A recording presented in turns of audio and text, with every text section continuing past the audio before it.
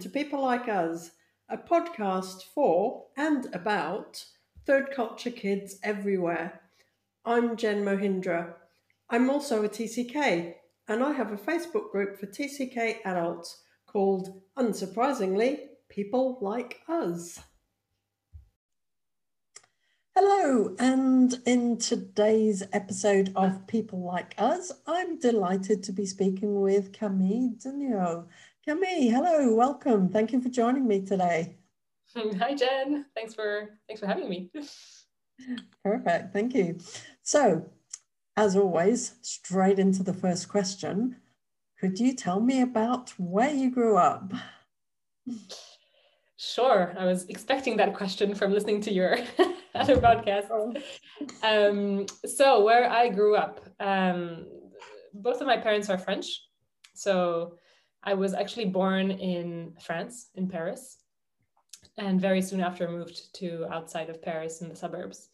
But when I was 4 years old, I believe, it's always a bit blurry in terms of the ages, but I think when I was 4 years old, we moved to Singapore.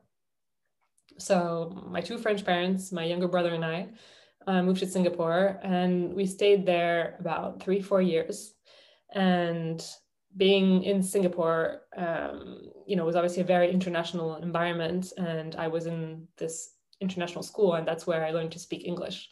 So I didn't speak a word of English, and I was just put into a class where everyone just spoke English. And apparently I didn't speak for 3 months, and then everything came out in English. Wow. But I was also taking Japanese classes. And so I remember how to count and how to sing happy birthday. But yeah, that was quite a shift from a very French upbringing until then. My parents are passionate about Asia, and they had spent a lot of time in Singapore before that, so that's why we moved there. So we were there for about 3-4 years, so until I was about 7, 8, and then came back to France to another location because there was an international school there. It's a place called Saint-Germain-en-Laye. Maybe other people know it who are listening. It's an international school, and so it was just to keep up the English, I guess. We went back to France specifically in that place for that school. So I was there for about 2 years, and then we moved to London with my parents and my brother as well. Moved to London when I was about 9 years old, and went to the French school here in London. So it was the opposite. I was in an English environment, but in a French education. Whereas in France, I was in France, but in an English or more like American environment. So just kind of always keeping that mix.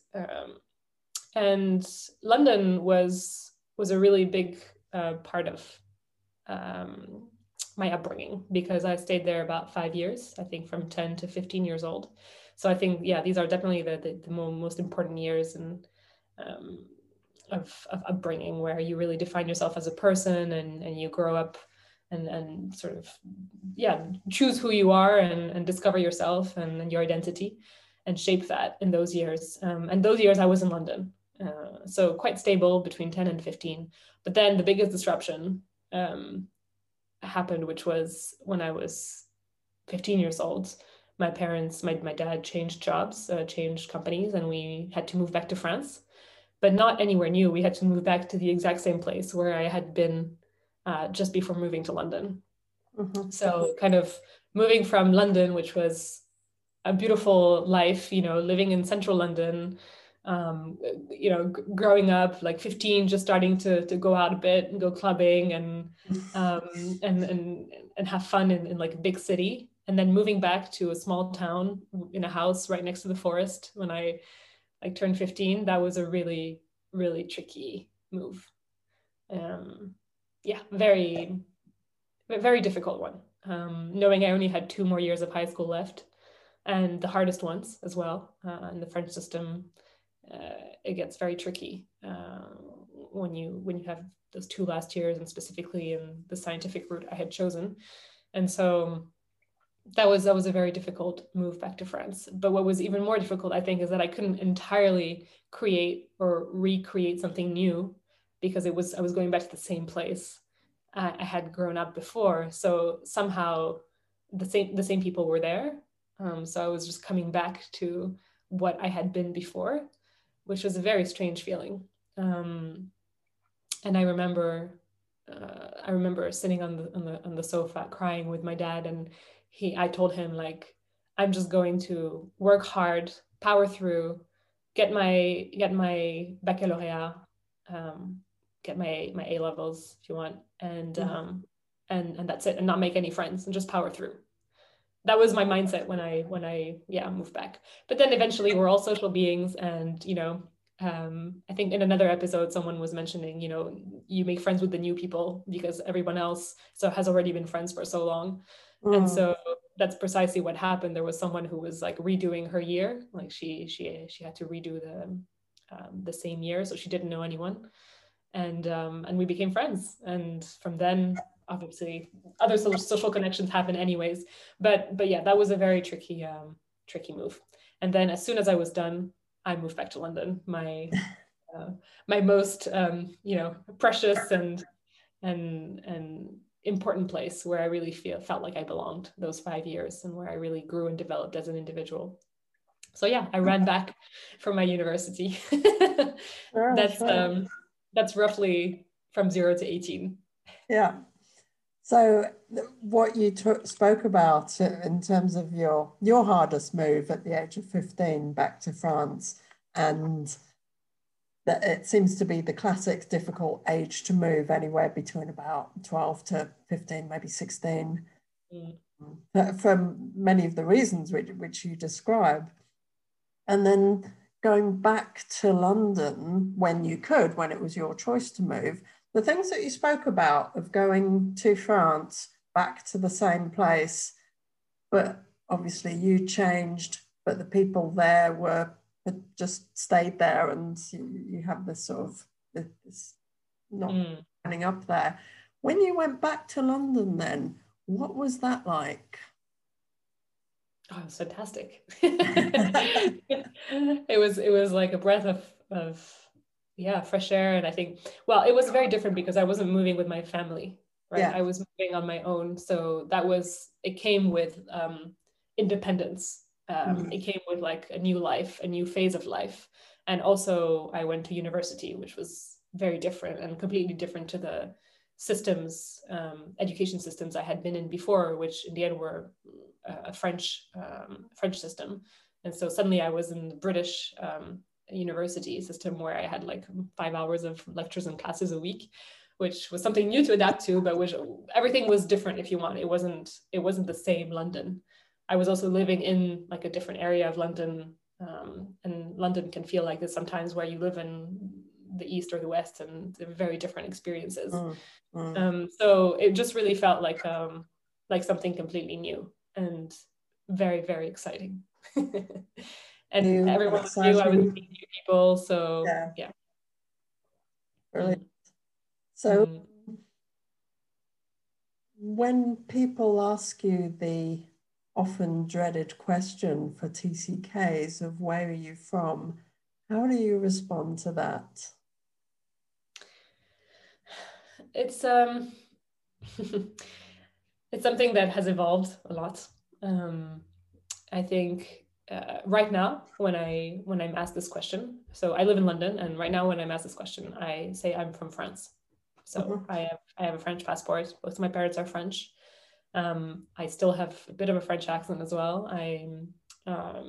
I still identify in terms of country, if you want, country delimitations, or to France. But I think that's also because I live in London, in the UK, where somehow it balances out. Just like, when I was in France, I was in an American or Anglo-Saxon environment, or when I was in the UK, I was in a French environment. That balance is still a part of me, so that still feels right. In the past, growing up, I definitely rejected that identity as being French. I would say that I'm a Londoner, or I'm from London, or I would say I'm French, but I grew up in London. And so always finding the balance in that answer, rather than restricting it to the borders of a country, because I think this is so irrelevant today. To to think in terms of borders. Like we transcend borders now. It's yeah, there's no such thing as an identity from one specific country for a lot of people. Mm. What about Singapore? Obviously, you were quite young at that age. Mm. How do you feel that affected your identity? Because it's not just the, or you French or you British. Mm. There's also, you know, Singapore thrown in the mix for good measure, I feel like. Absolutely. Yeah, I think, well, my experience in Singapore, like really, really shaped my personality, I would say, and my appreciation for different things, and notably like Southeast Asia and its traditions, its culture, its food. So growing up as a child there was just completely eye-opening. Like you're thrown into this world of everything new, everything different, and it becomes your norm. It becomes your everyday, and so you integrate that. And I integrated that in a way that today I would say it's just made me really adaptable, but also feel extremely at home wherever I go in Asia. So that is definitely a part of my identity. It's not where I'm from, but it's definitely a big part of who I am and how it's shaped who I am today. Like I have, you know, the Chinese Lucky Charms just here on all my doors in my home, you know, the Chinese New Year. Nice. Decorations, you know, Hainanese chicken rice remains my favorite dish, and that's like the main dish of Singapore. So there's a lot of things that that I've integrated and that are part of who I am.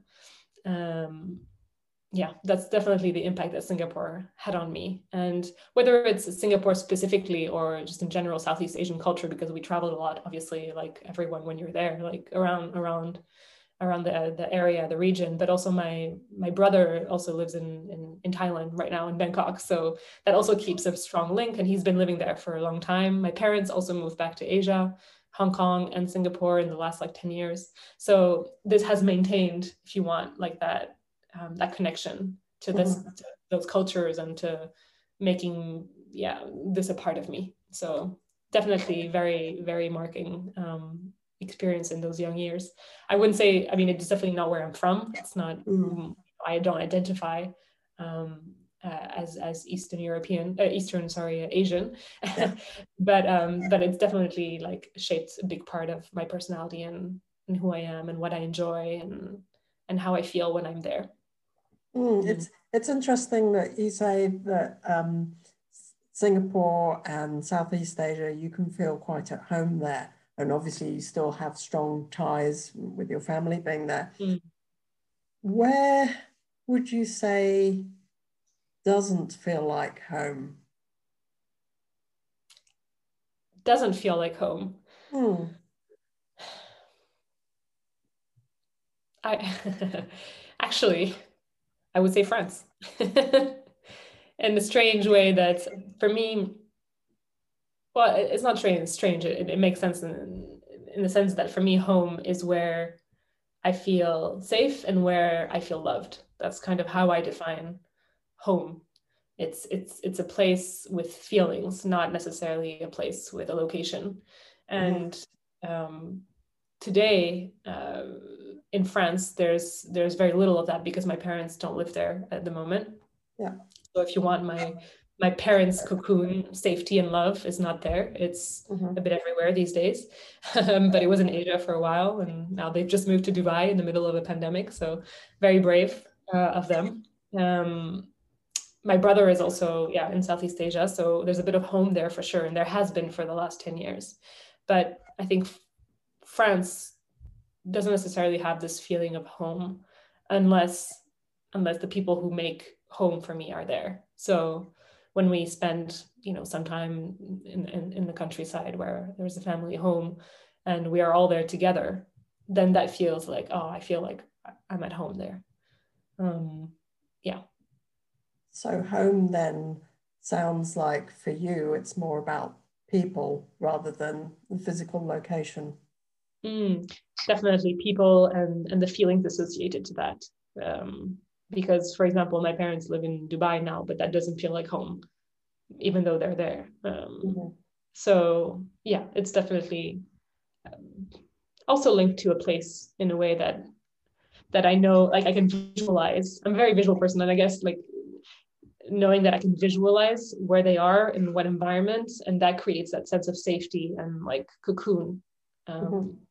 Yeah, so in the end, the location as well, like the place they live in, the people that make home for me is important as well.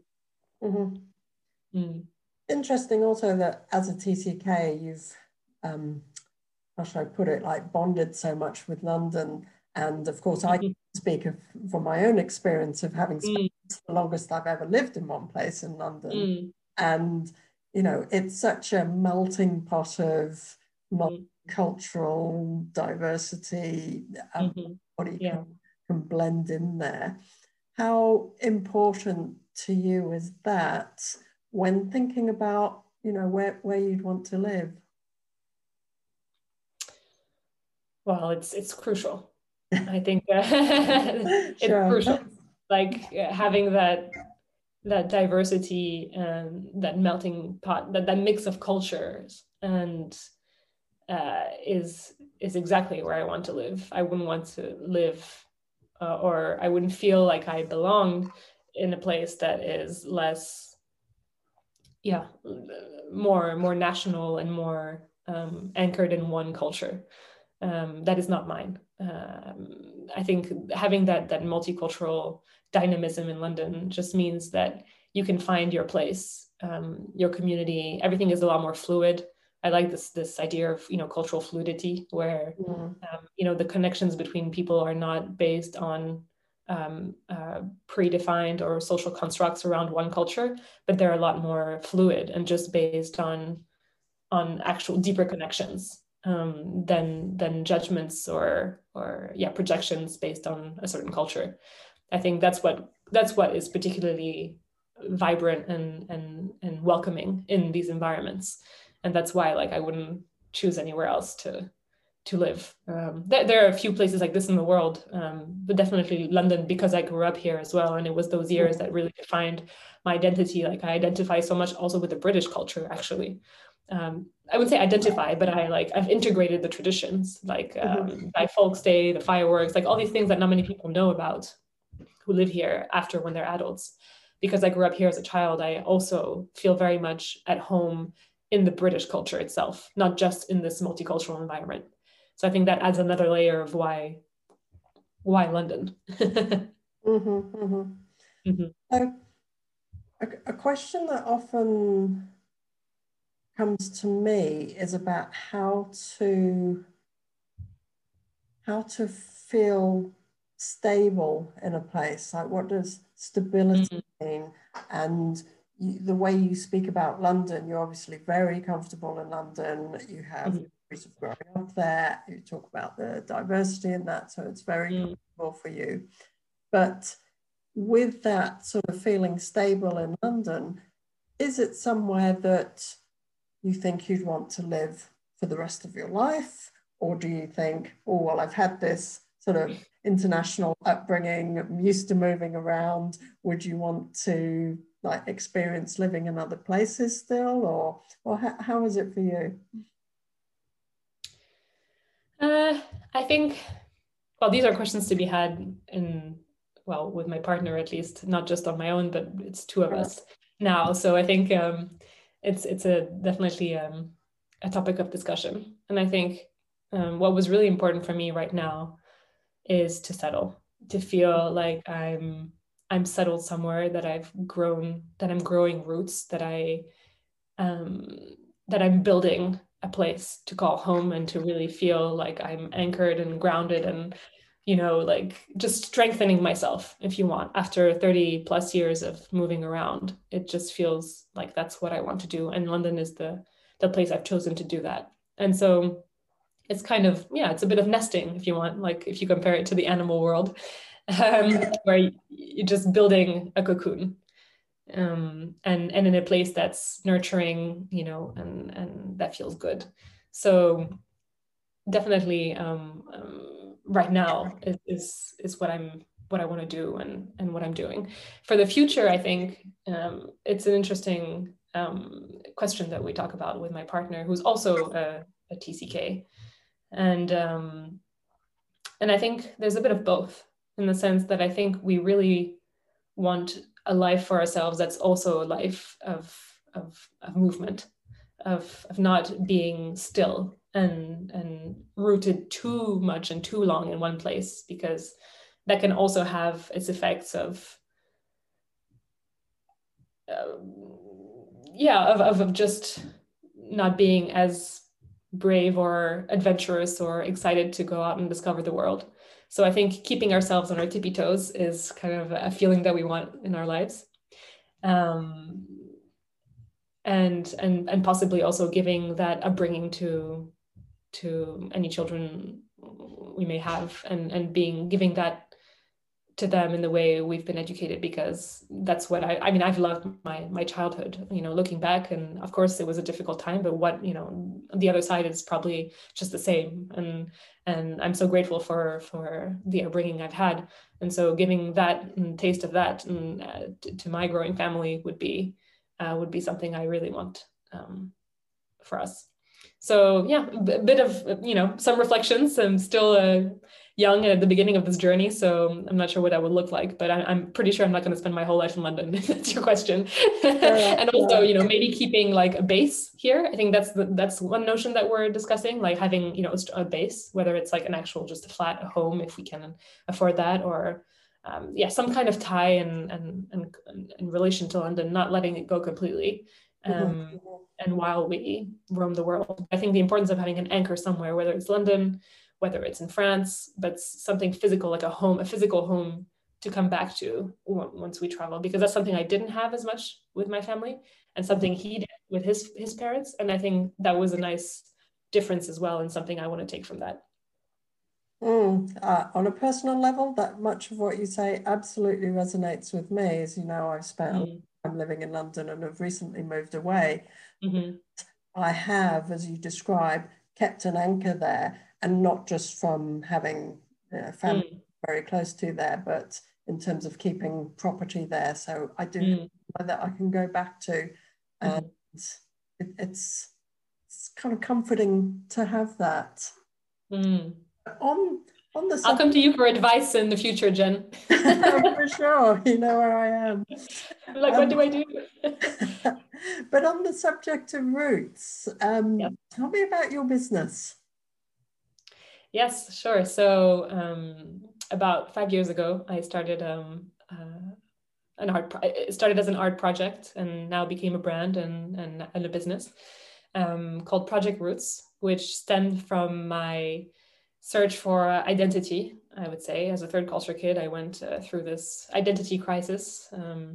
I was working in Dublin for a large company called Google that was a very multicultural environment. Yet I actually ended up being in a very French team with French people working with French clients. And that was a real culture shock for me, actually, having always been in international environments. And that kind of triggered like this link to me renewing with my passion for art, and my art that I had always done since I was a child, led me to sort of explore this identity crisis through my art. And I was surrounded by nature at the time.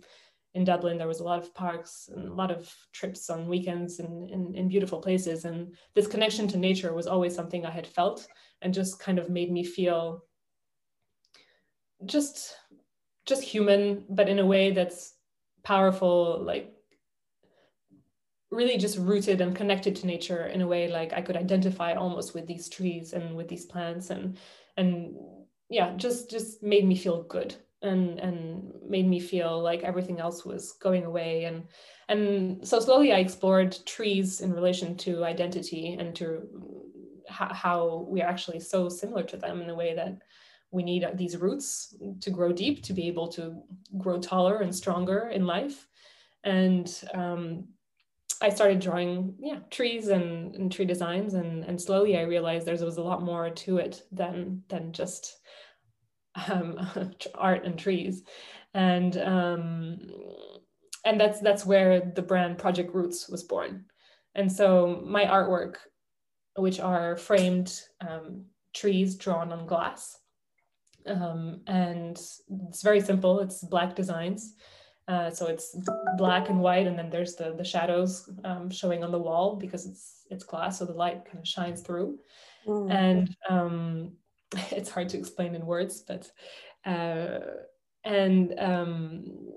and this is really now become a symbol for third culture kids in a way, because it's this idea of like needing the presence of nature and this grounding forces in our lives, in our homes, so that we can feel good, strong, serene, calm. It just brings us and this energy that gives us the chance to actually grow roots and nurture them and yeah, just have this have these roots that we didn't have growing up, or that have been cut or uprooted, etc. So it's really this idea of like trees are here around us, and they give us this chance to feel strong and to grow from there, and to flourish from there.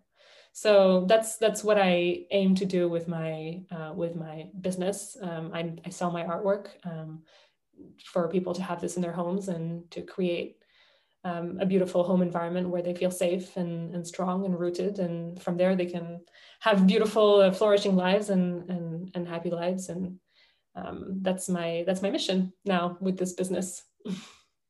I have to say, I think it's a beautiful concept, and I think it's a brilliant idea to turn this into a business, and I wish you every success with that. Thank you. I'm reminded as you were speaking of, it's a question I often ask on these podcasts is, you know, what does home mean? What makes somewhere feel like home, and also about belonging. And I'm reminded of one of the first episodes where Marie Garden was talking about home for her as a place in nature. And that mirrors kind of what you were talking about there, which is just lovely.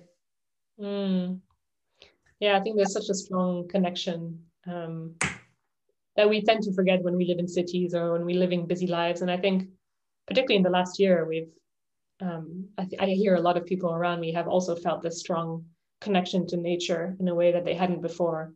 And the importance of noticing the natural environment and sort of living with that rhythm as well, of, you know, the seasons passing by and the leaves dropping and then becoming like bare, and but yet still full of life, and then growing again. And so yeah, this is beautiful in relation to our homes and to the lives we live in our homes, and we have lived in the last year very close to our home.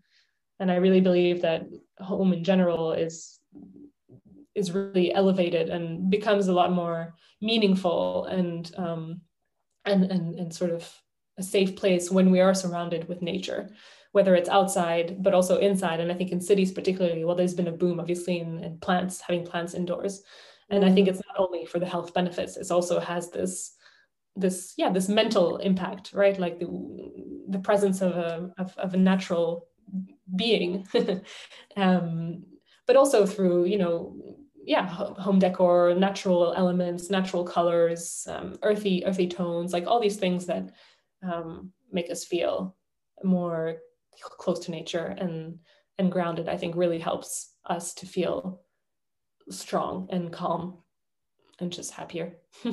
As you were talking about the rejuvenation of trees and how they change in the seasons, that reminded me so much of the changes that we encountered as we were growing up and moving from place to place.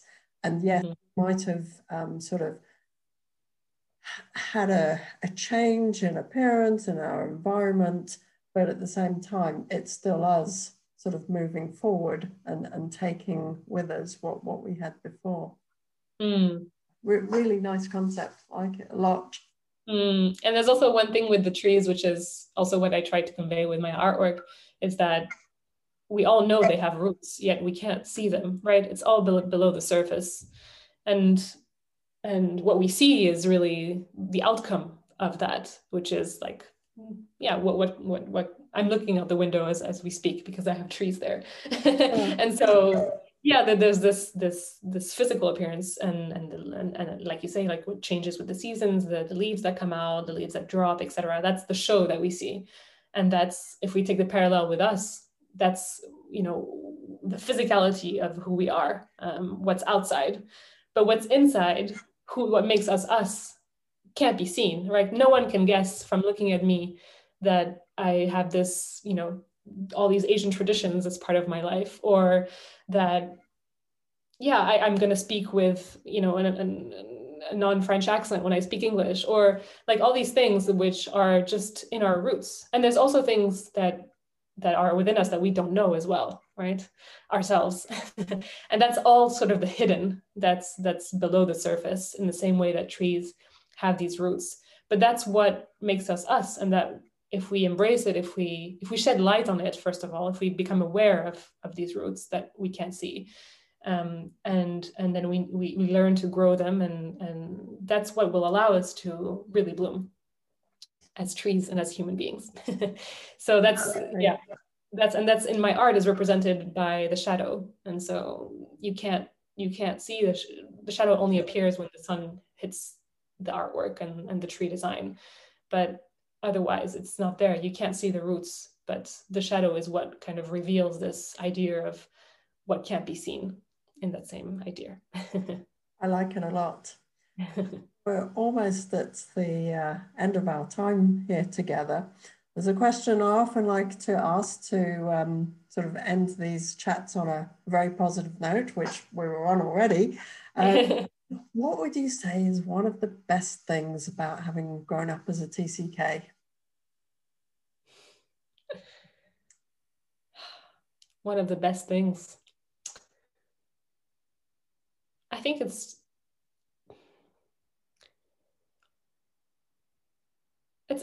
almost like,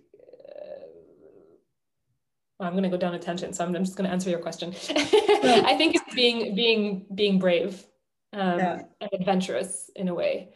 And again, maybe that's just me, and maybe that's what I meant when I was going to go down a tangent. I was thinking maybe that's because that's how I grew up. Like I don't know what it's like not to have all these things.